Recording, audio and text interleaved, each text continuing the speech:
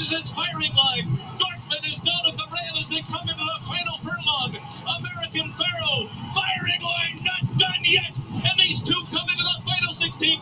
It's American Pharaoh in front. Firing line. Dortmund is third. Frosted is fourth. Coming to the finish, American Pharaoh and Victor Espinoza have won the Kentucky Derby.